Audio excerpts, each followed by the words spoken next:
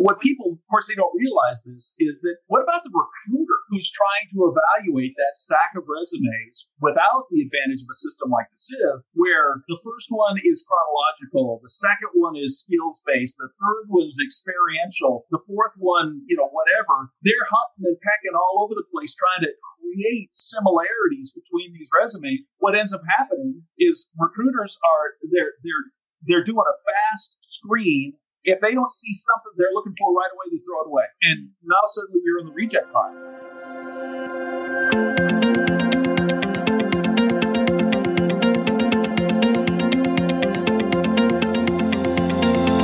Hi, I'm Renata Bernardi, and this is the Job Hunting Podcast, where I interview experts and professionals and discuss issues that are important for job hunters and those who are working to advance their careers.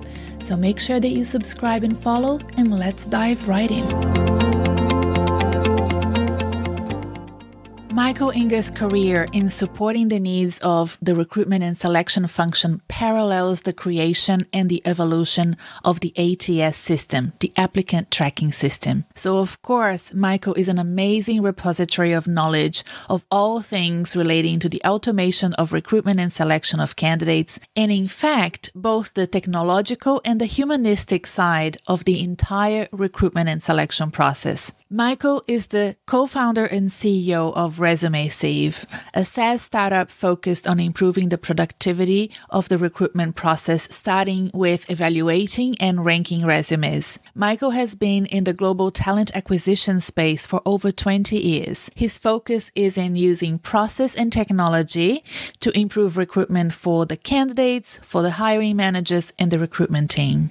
The message from Michael is clear. If your resume is not written for ATS compliance, you run the risk of it being eliminated from the recruitment process, no matter how good a professional you are. So in my time with Michael, we discussed the story of this podcast. Then we talk about Michael's career and how it parallels the design and development of ATS. Then Michael explains the recruitment and selection funnel, comparing recruiting with ATS versus recruiting just with humans and what difference it makes. He also then describes in detail recommendations for job candidates on how to apply with ATS in mind. It is possible to cheat the ATS system and get you into the shortlist, but that will not get you a job. So we also talk about the ethics of being true to your skills and your strengths and your background. Look, there is a lot of content here. It's one of the most important episodes, I believe, that I have done for those of you who are really in the thick of it and applying for jobs. This is a must listen or a must watch if you're seeing this on YouTube. So stay with us and have a great time. I will touch back with you at the end of this episode. The show it started back in 2019, Michael. That was pre-pandemic. Yeah. And we serve a community of professionals and executives that work in the corporate sector, nonprofit, and public sectors. And at the time, there weren't that many shows out there to cater for that group of people. And I have to admit that at the beginning of the pandemic, my audience went down for about 2 to 3 months when people were so focused on the news and so focused on understanding what COVID was, and everybody was just glued to the TV back again, It had been a while since news outlets were so popular, right? And that was a very common situation for all podcast shows. We all kind of lost a bit of ground, but we quickly made up for it in the second half of 2020, and it's been very strong ever since, because especially in my area of expertise, which is job hunting and career development, first of all, a lot of people lost their jobs, and people that were unemployed before the pandemic couldn't find work. And then secondly, now we have this situation where people tired of where they are and probably postponed changing because of the pandemic. We tend to be very conservative in our decision making. It's not really advisable to change jobs when there's so much going on externally and impacting the economy. So people postpone some decisions to leave. And now we have this flood of resignations, which people have now named the Great Resignation. I'm sure you've heard of it. It started mostly in the US, but there has been reverberations of it in other countries and even in Australia, where I'm based. So the show then became quite popular. Yeah. And it's been really great to have that audience to talk to, because funny thing, my husband said, "Oh, I think you're going to run out of ideas after 4 or 5 shows." And it hasn't happened. It's been 100 and something. And 125, 126 on the podcast site. Yeah. That's significant longevity. Yeah. But it goes to show that there is a real audience and there is a need in the market to address the job candidates. And somebody like you, I think, will add great value to the show because of the experience that you have on the other side, which sometimes job candidates don't understand. Right. It's true. So I'd like to hear first about your story. Tell me about your career. Okay. Lovely to hear from people's backgrounds. So I have been in talent acquisition for about 20 years. This is perhaps my third career, if you will. I was in transportation and then also technology consulting for a few years. I started with a company that now no longer exists called Spherion. They're outsourced staffing and recruitment process outsourcing firm. We were acquired by Randstad Sourceright, and about that same time, 2009, I was brought in-house. I was a consultant to them for almost 6 years, and they brought me in-house. Spent about 5 years there managing technology and implementation of RPO engagements. I left there and I went to a company called Aon Hewitt in their RPO division, and I was running global client delivery. So I had 17 accounts and 600 or so people working for me. About 16 months into that, they put us up for sale. So I got to be on the selling side of an M&A, which is kind of interesting, sitting across the table, convincing people why they should buy us. We were picked up by a company called People Scout, which is a component of True Blue, a staffing company here in the U.S. And I initially started managing a portfolio in the client delivery organization. And about a year and a half in, the president said, "Well, I'd like you to run global sales." And I said, "Well, I've never run sales before." And she said, "Yes, you have. You've been doing sales your entire career," which is true. Especially in the kind of industry I was in, it was a collaborative sales effort. And so I ran global sales for a while. And then she said, "Well, I want you to do strategy, and I want you to do product management, and I want you to do implementation, and I want you to do sourcing, and I still want you to do sales." I said, "Oh, okay, well, that's a broad mixture. Fine. We'll sort Michael, through that." what were you selling? Tell us what you were selling, because I think so in this case, the sales would be RPO engagements. So we would be selling outsourced recruiting services to companies of all sizes. And this could be anything from doing sourcing for a company all the way through the entire recruitment lifecycle. So we did that, all of that kind of work. What sort of clients, Michael? Sorry to interrupt. All kinds of clients. So from Fortune sort of 50 clients, one of my personal clients was the largest hospitality company in the world. We had airlines, we had banks, we had manufacturing companies, we had healthcare companies. It was anybody who was looking for a better way to do hiring. Now, in some cases, it was hiring everything. In the case, we had a pharmacy chain, and we were only hiring their call center people. So about 3% of their hiring. They were doing the other 97%. We were doing 3%. It depended on what the client was looking for. Smallest client I had we had 1.5 people working on it, a recruiter and a part-time sourcer, and we hired 5 nurses a month. It was a small hospital, and that's all they needed was 5 nurses a month, and that's what we were hiring for them. And so it's just quite the gamut of different kind of clients that are looking for these sort of outsourced services. And Michael, was it a mix of, you mentioned you had a recruiter, was it a mix of the human aspect and the automation, or was it mostly the automation? When I first started, it was just about the people and whatever technology the client had. Actually, when I first started in the RPO space, people didn't have technology. Applicant tracking systems were new. And part of what we were doing is we were implementing an applicant tracking system and taking over the hiring. That was a very common kind of deal in the sort of 2006-07 timeframe. What we did eventually is we developed our own technology suite. And at one point I was in charge of that. We had a product called Affinix, and Affinix would handle everything from AI-based AI-based sourcing all the way through booking interviews and managing the candidate interaction at the end of the process. So that entire journey, if you will, could be handled within our technology. Okay. And what then else COVID did you hit. do after that? COVID hit, and as is not unusual in the RPO space, we lost 60% of our revenue in 3 weeks. We literally. And so I was part of a large group of people that was let go, just said, well, look, we're not going to sell anything until this is over. So, have fun. And so I left, started doing some consulting, and was recruited, if you will, by Resume Civ, where I'm currently, to be a co-founder and also the CEO to set the company up. We have a product that's at the very front end of the recruiting cycle where we evaluate and rank candidates based on their resume, automating the process that recruiters go through, increasing the recruiter productivity in terms of evaluating large numbers of candidates. And so I've been there for almost 2 years. I spent the first year or so setting the company up, getting the application built, launching the application. And then I've taken a step back and I'm focused primarily on fundraising and advising on marketing and things like that. And we've got a CEO who's now handling the day-to-day. Okay, and I'm doing some consulting at the same time. Michael, I'm curious to know, and this is basically,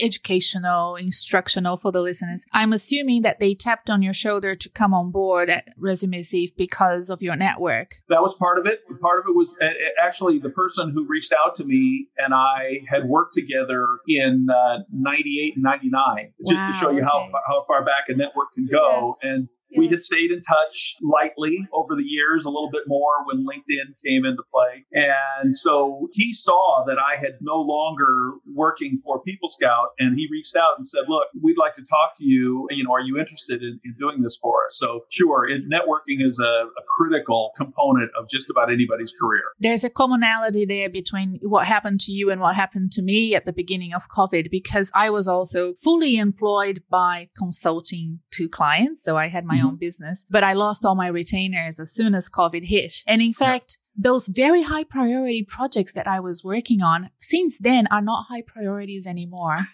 because of the way, energy bills are so expensive for our company. We need to become greener. And now the company is empty. So I'm sure the energy bill is not an issue anymore. Yeah, that's exactly right. So that sort of consultancy that just doesn't make any sense.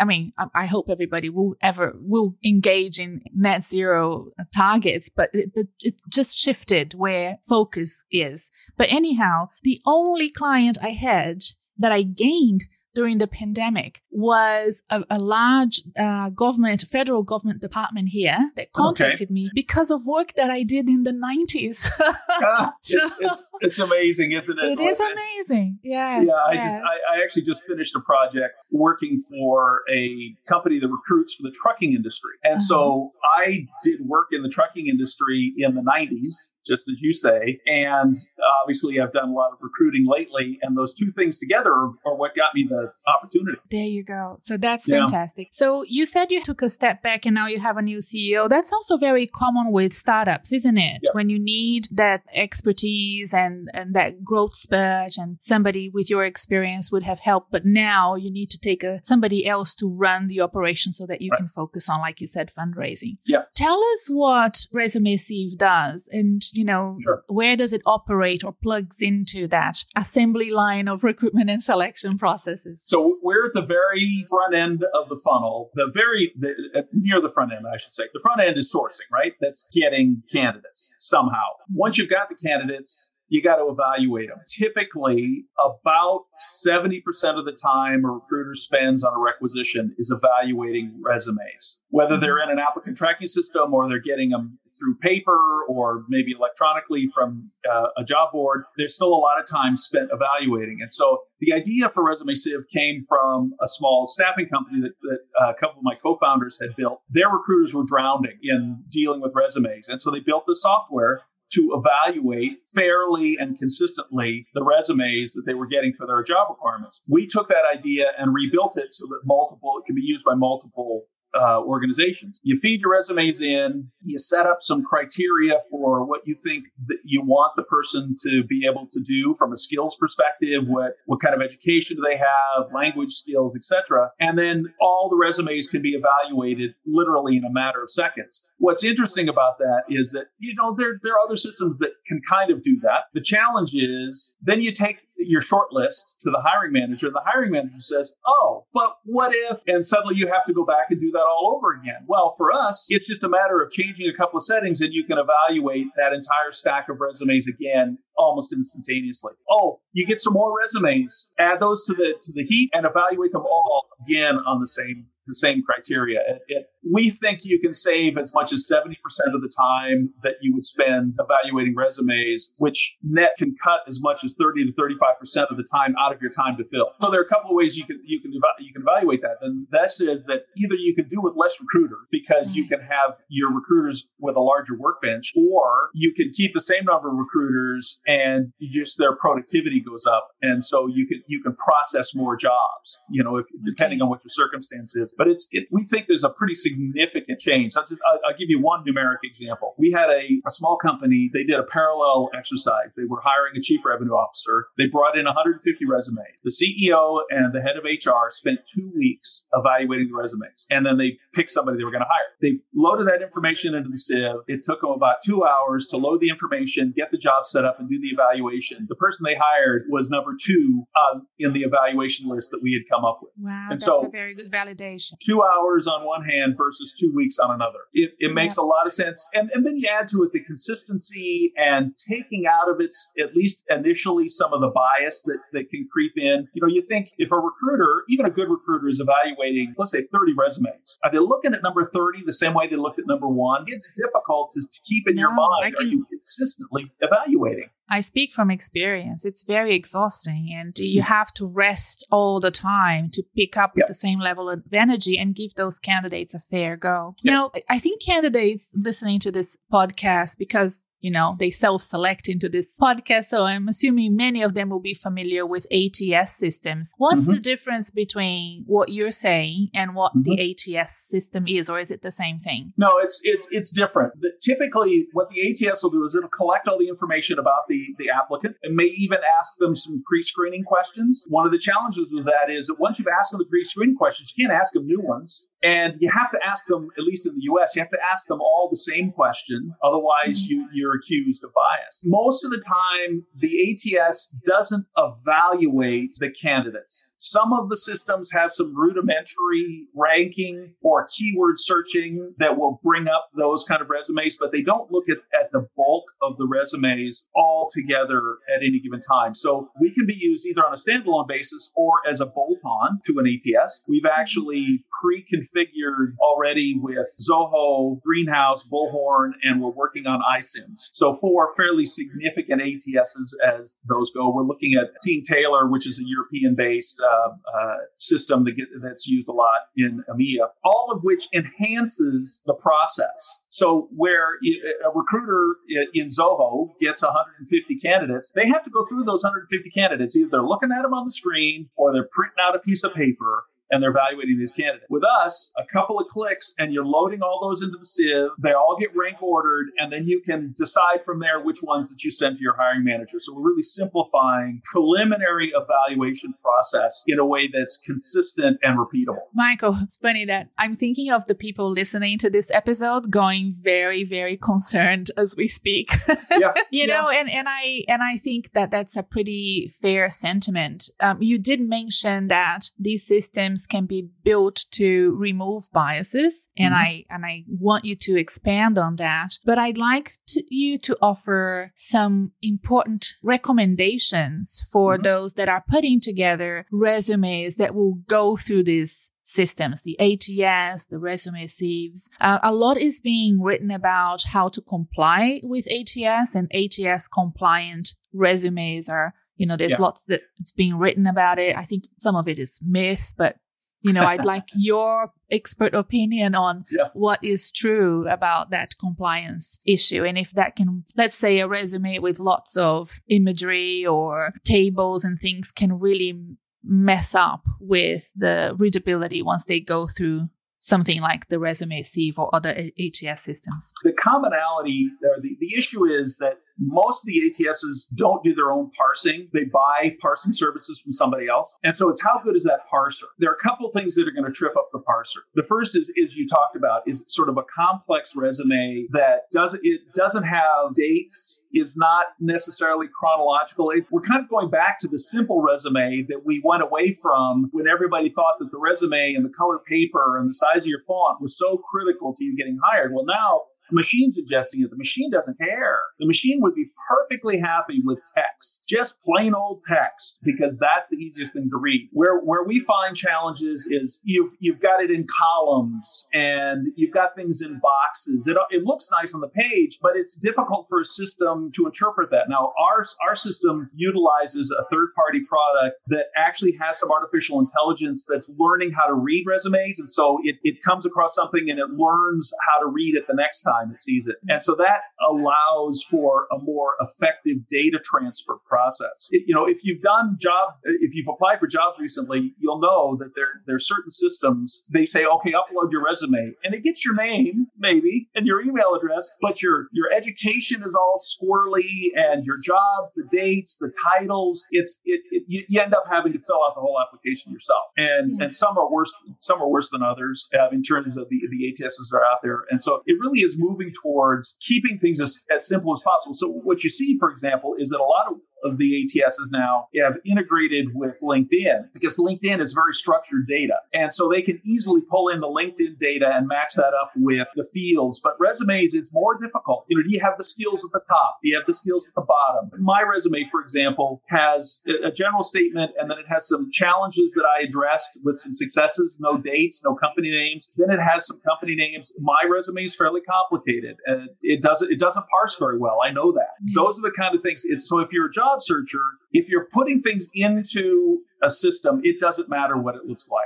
Good grammar, good language, yes. It's organized, it's easy to read. That's the kind of thing that you want to focus on if you want to get through the filter. But there was an article just recently in Fortune magazine. A study was done, and as many as 26 million people a year are rejected by the machine before a person even looks at them. That's terrible. You don't want to be part of that. You talk about the great resignation, right? And the mismatch between the number of workers, the number of jobs that are open, right? And we're eliminating 26 million candidates without ever even looking at them. How many of those people had the skills, but because of something that the system was doing, you run into problems? So we've tried to take that into account in terms of how we evaluate. So we don't eliminate anybody. Our system ranks them. And so it's possible that you could end up being ranked lower if you didn't have the skills listed on your resume. If we're looking for somebody with Java and bachelor's degree, and those things aren't written on your resume, well, we're not going to find them.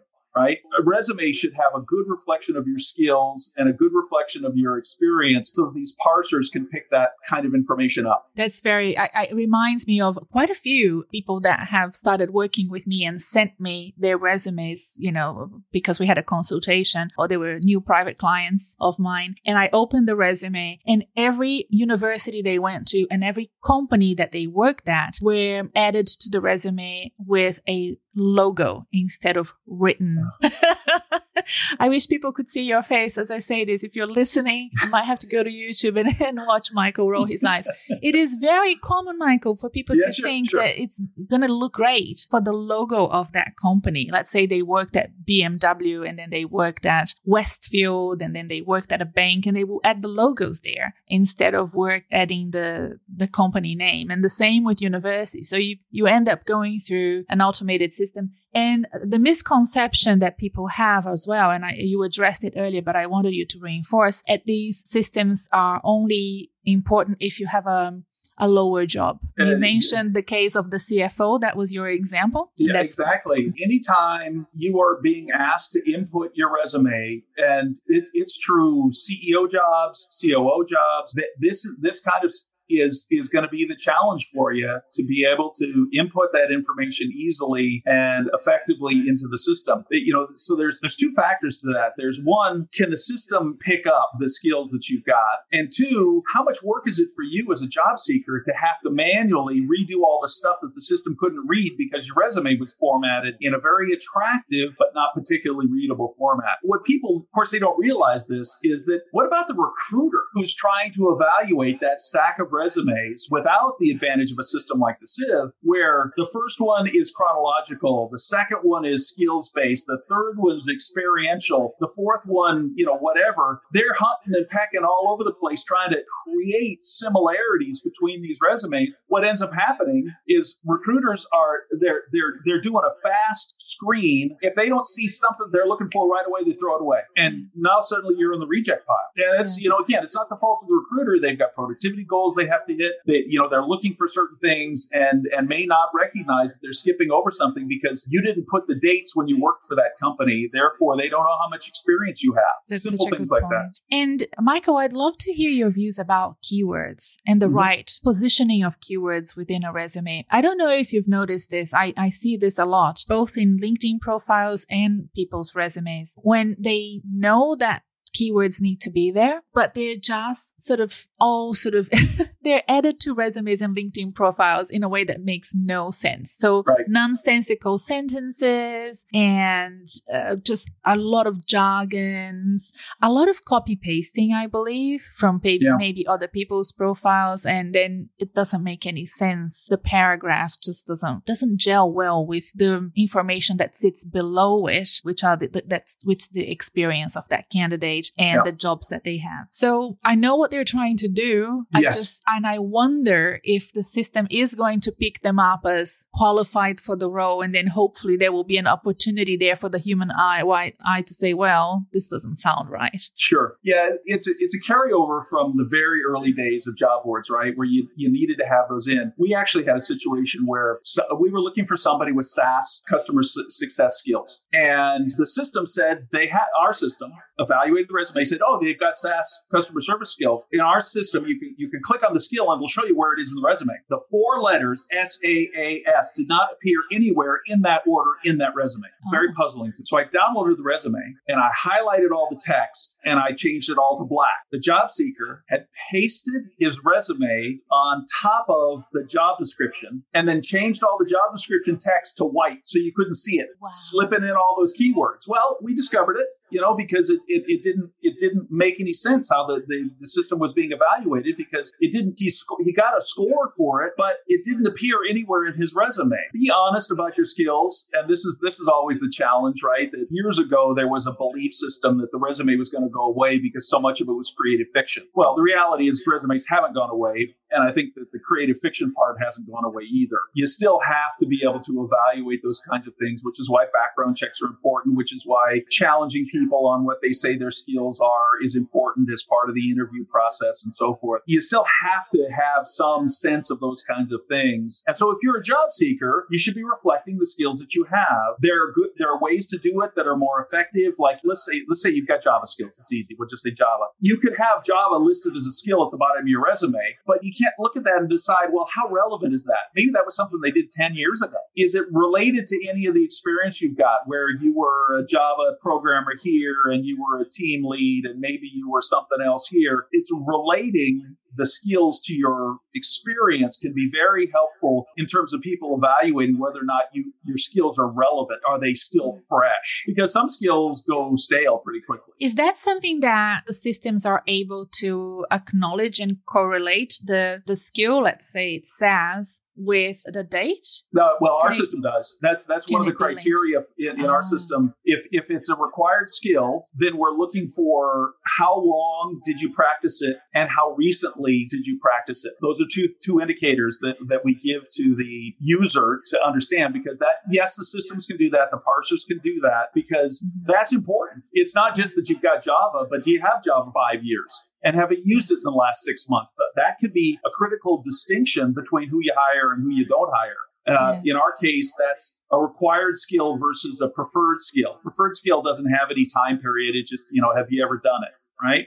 But if you've got a required skill, how recently have you done it, and how long did you do it? Those things are very important to determining whether or not you're going to be a good fit for that job, whether you're using our system or any other system. Michael, I want to share with you coaching advice that I give. Now, I'm giving everybody here for free too, and because I want your views on this. I agree with what you said, that you have to have your keywords and your skills highlighted in the resume and not skills you don't have. Sometimes a person may have been working in an organization for over a decade, doing their job day in, day out. And it's only when they come to me that they realize that what they did was product management. It's just not something that was written down anywhere for them. And then we realize that. So we have to re-educate ourselves in how we represent that work. And what I tell my clients and the people that do consultations with me is try to crystallize that with education. Don't pay to do a master's of project management or anything like that because you're unemployed and you're looking for work and you shouldn't be spending a lot of money, but crystallize that maybe with a certification, something free that you can do at Coursera, maybe something you can do on LinkedIn, just so that it's solidified. So you have that experience and you will now rewrite those dot points under that job to explain that what you did was project management or product management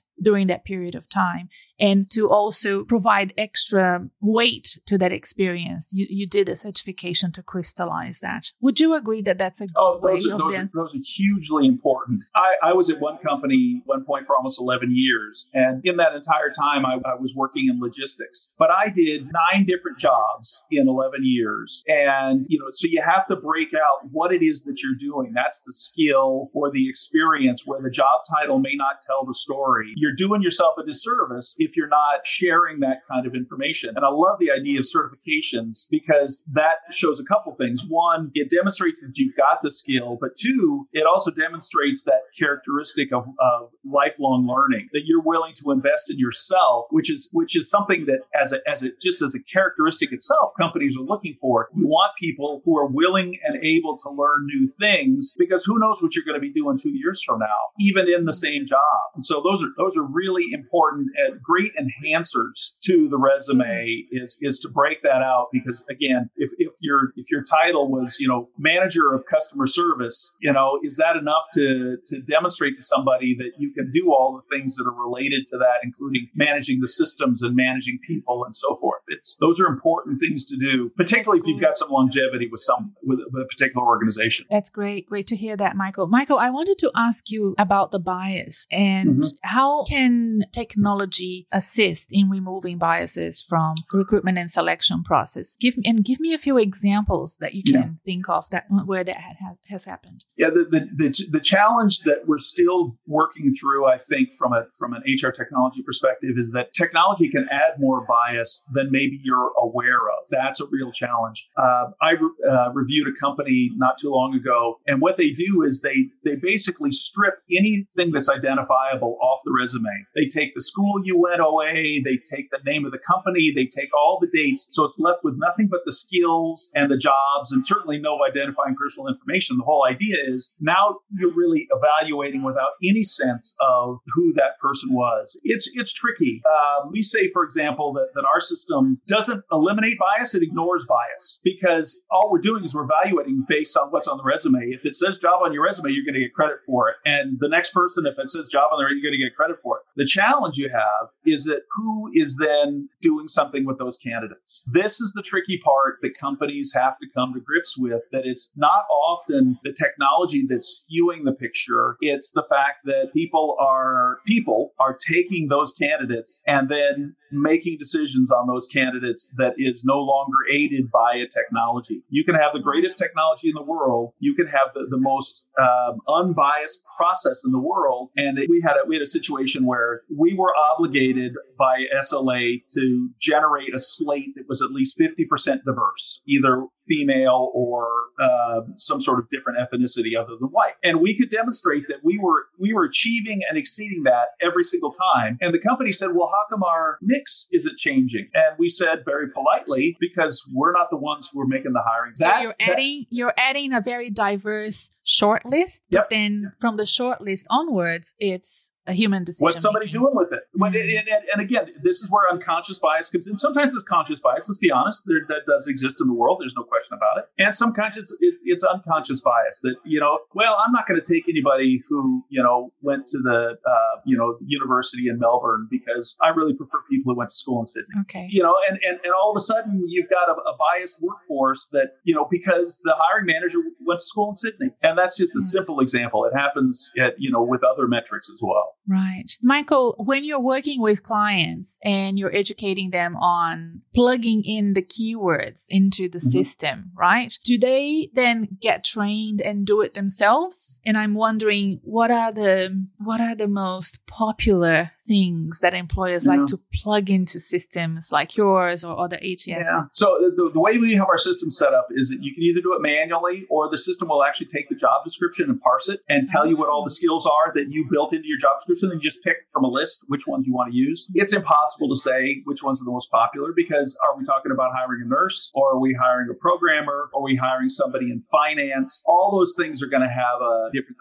maybe the most popular is, can you use Microsoft Office products, something like that. Yeah. But in terms of core skills, it's going to it depends so much on what the job is. And I was wondering, the reason why I asked Michael is because I was wondering if there was bias in those skills that are often chosen, and if it could be a problem, for example, for professionals that are trying to change sectors. So you have changed sectors, but you know how hard it is to change sectors. And a lot of professionals find it very frustrating to get feedback. So let's say you're a financial controller and you spent a lot of time in the health sector, and now you've applied to work in manufacturing, and you're not getting the results that you would expect, even though you're good with numbers, you're good with budgeting and financial analysis. There's still that. Maybe it's a bias. Maybe there's some truth to it about specifics within the sector. But do you see that happening when employers are choosing the metrics there? It is a great frustration for job seekers. There's no question about it. How do you distinguish yourself with transferable skills into other industries? Because even in times like now, where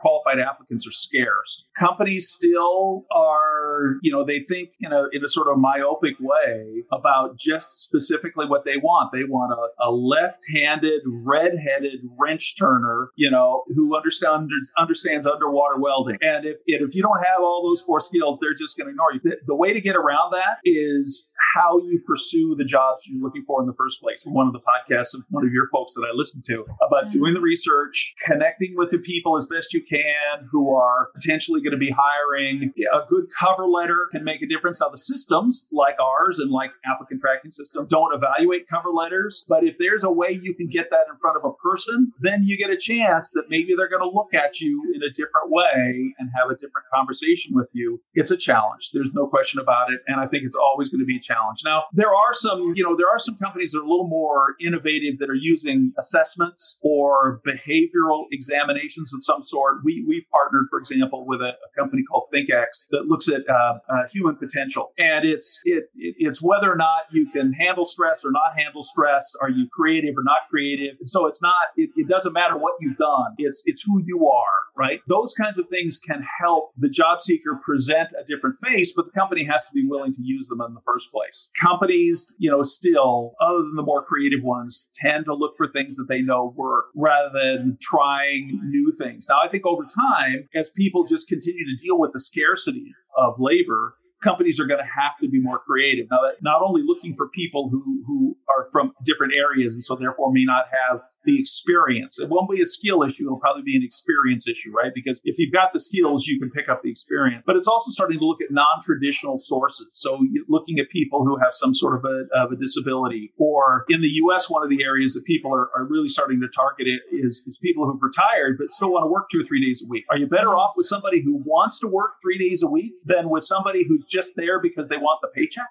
There are some really creative things you can do to tap other sources. But as a job seeker, the challenge is, I'll be honest, the challenge is it's a challenge. Yes. If you are looking to change industries, you're going to have to really do something to differentiate yourself from everybody else who's already in that industry because they've got a leg up over you. It's very tricky. Just the hour before this catch up, I spent with a professional on the West Coast of the United States, redoing not only her LinkedIn, but her Twitter account, her Instagram account, her Facebook account, because sometimes you are in a sector where you have to have that social presence everywhere. And she is now trying to change the way that she is perceived in the corporate sector. So it can be quite tricky. You have so many different ways that people can search and find you. And if you send a confusing message about your personal brand, it will get picked up, right? So her message, her personal brand was all over the place because she was marketing herself now and in the past in different ways. So I think it's very important for those that are listening to understand how important consistency is and not taking things for granted like a cover letter and the impact that it can have. Yeah,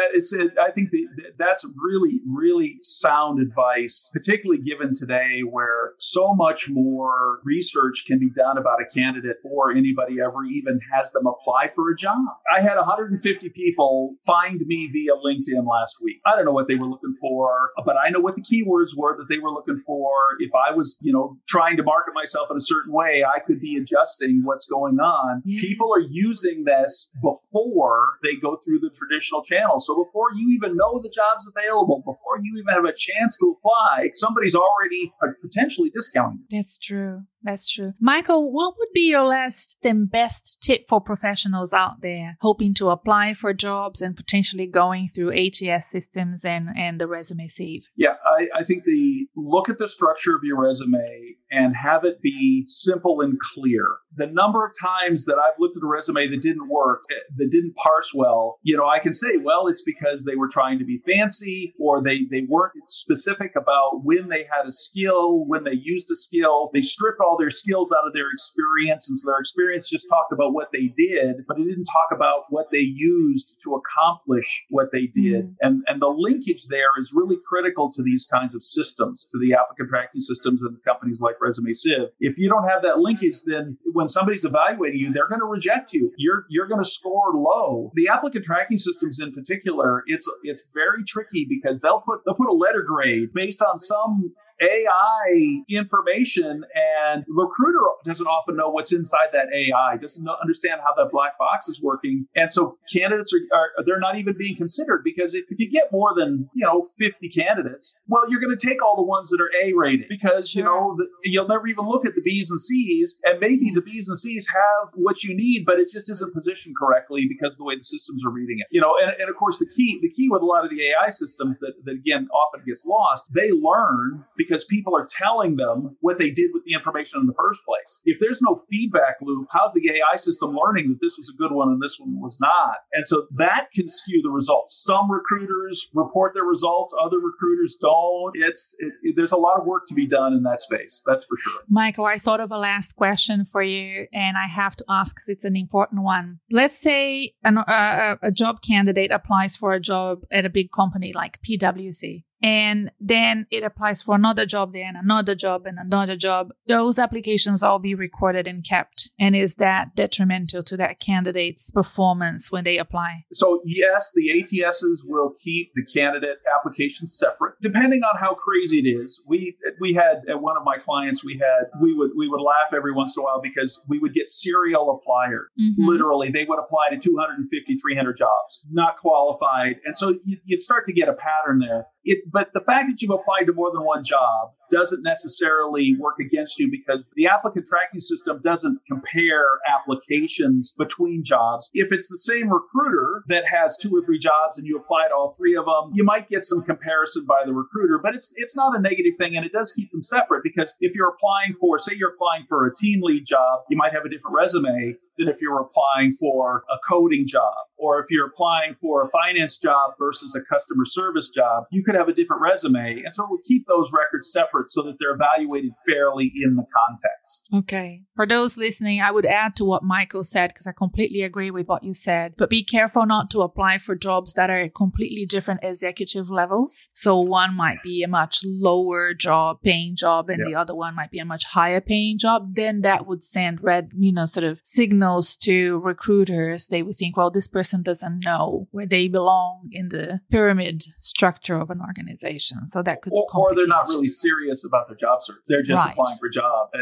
I put up a sales job and we got 200 people who applied. It was to be SaaS sales, so technology. The most qualified person I got had 9 years selling gardening supplies. And that was the most qualified person. So that's one of the challenges we have today is you can get a lot of job seekers, but how many active job seekers are there as opposed to the people who you have to go and find, those passive job seekers. And, I in different search, I put up a customer service manager and a customer service rep, and I got the same people applying to both jobs, which tells me they weren't paying attention. And so they didn't qualify for either one. You can knock yourself out. It speaks to targeting your search as opposed to shotgunning your approach, as we say in the U.S. Shotgunning. Yes. You're just trying too many places because you're not going to connect everywhere. That's for sure. I love when guests come to the podcast and just reinforce things that I've been saying for the past 125 episodes. You're onto something. You're really onto something. You've got it going on. That's for sure. Oh, good. We just need to keep banging on that note. But the thing is, you can bang on that note, but then to actually do it is hard. And that's why I have my job. Right? I can publicly come on this episode and say, look, you really need to do it. But the IP sits behind my coaching program. Because frankly, I wouldn't be able to do it in a large scale podcast show. It has to be tailored to you, the listener. And that's why it all works really well, because at least it educates people on what they need to do next. And then they can go and get an action plan, find a coach, do some soul searching and reflection and have a better job hunting routine in the future. And talking about that, for those listening, I have an online course, which basically you just click, pay, and it's yours. And you don't have to wait for me. You don't have to book a time with me. And it's packed with things. And it includes a resume template for the US, a resume template for Australia/UK, because they're different, and a cover letter template. So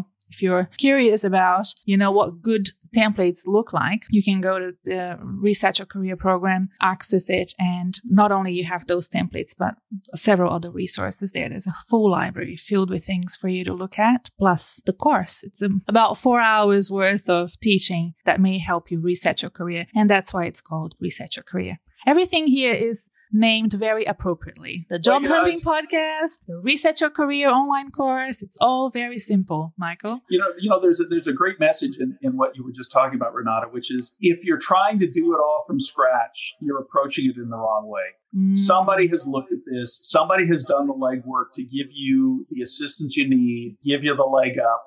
Make use of those kinds of resources, because you can just about guarantee that you're not going to think of something new. Good point. Why spend the time and do the brain damage when the kind of resources like you present are just readily available? Take it. Excellent. Thank you, Michael, for that. And I really enjoyed our conversation today, talking about business names. I love the name Resume. I think it's a great name. Well done. And I really hope that we can keep in touch. Maybe you can come on board maybe a year from now and tell us how things are progressing. I'd love to. Lovely to hear back from you. Yeah, we're very, very excited about our future, and Lord knows recruiters need help. Yes, they do. Well done. Thank you so much, Michael. Okay. Thank you. I hope you enjoyed listening to Michael and I discuss ATS and the recruitment and selection process. I found it really enlightening. I had a great time, and I hope to have Michael back in the podcast sometime in the future. Now, at the end of this episode, you heard of us talking about Reset Your Career, which is my on-demand program that's ready for you at any time. On demand means you go to my website, renatabernardi.com, and you access it, and it's yours to keep for life. And I think it's really important for those of you who need urgent help from me, and also some of you who may not be able to afford private coaching one-on-one with me, which is much more expensive than Reset Your Career. Reset Your Career is a great small investment that will mean a lot in making your resume ATS compliant. But not only that, there's a ton of resources and masterclass in there to keep you busy and well educated in how to engage with recruiters and how to start your job search. So please go to my website, renatabernardi.com. That's RENATABERNARDE.com. There will be links to it in the show notes and the description below. So have a look at that. Ciao for now, and I'll see you next time.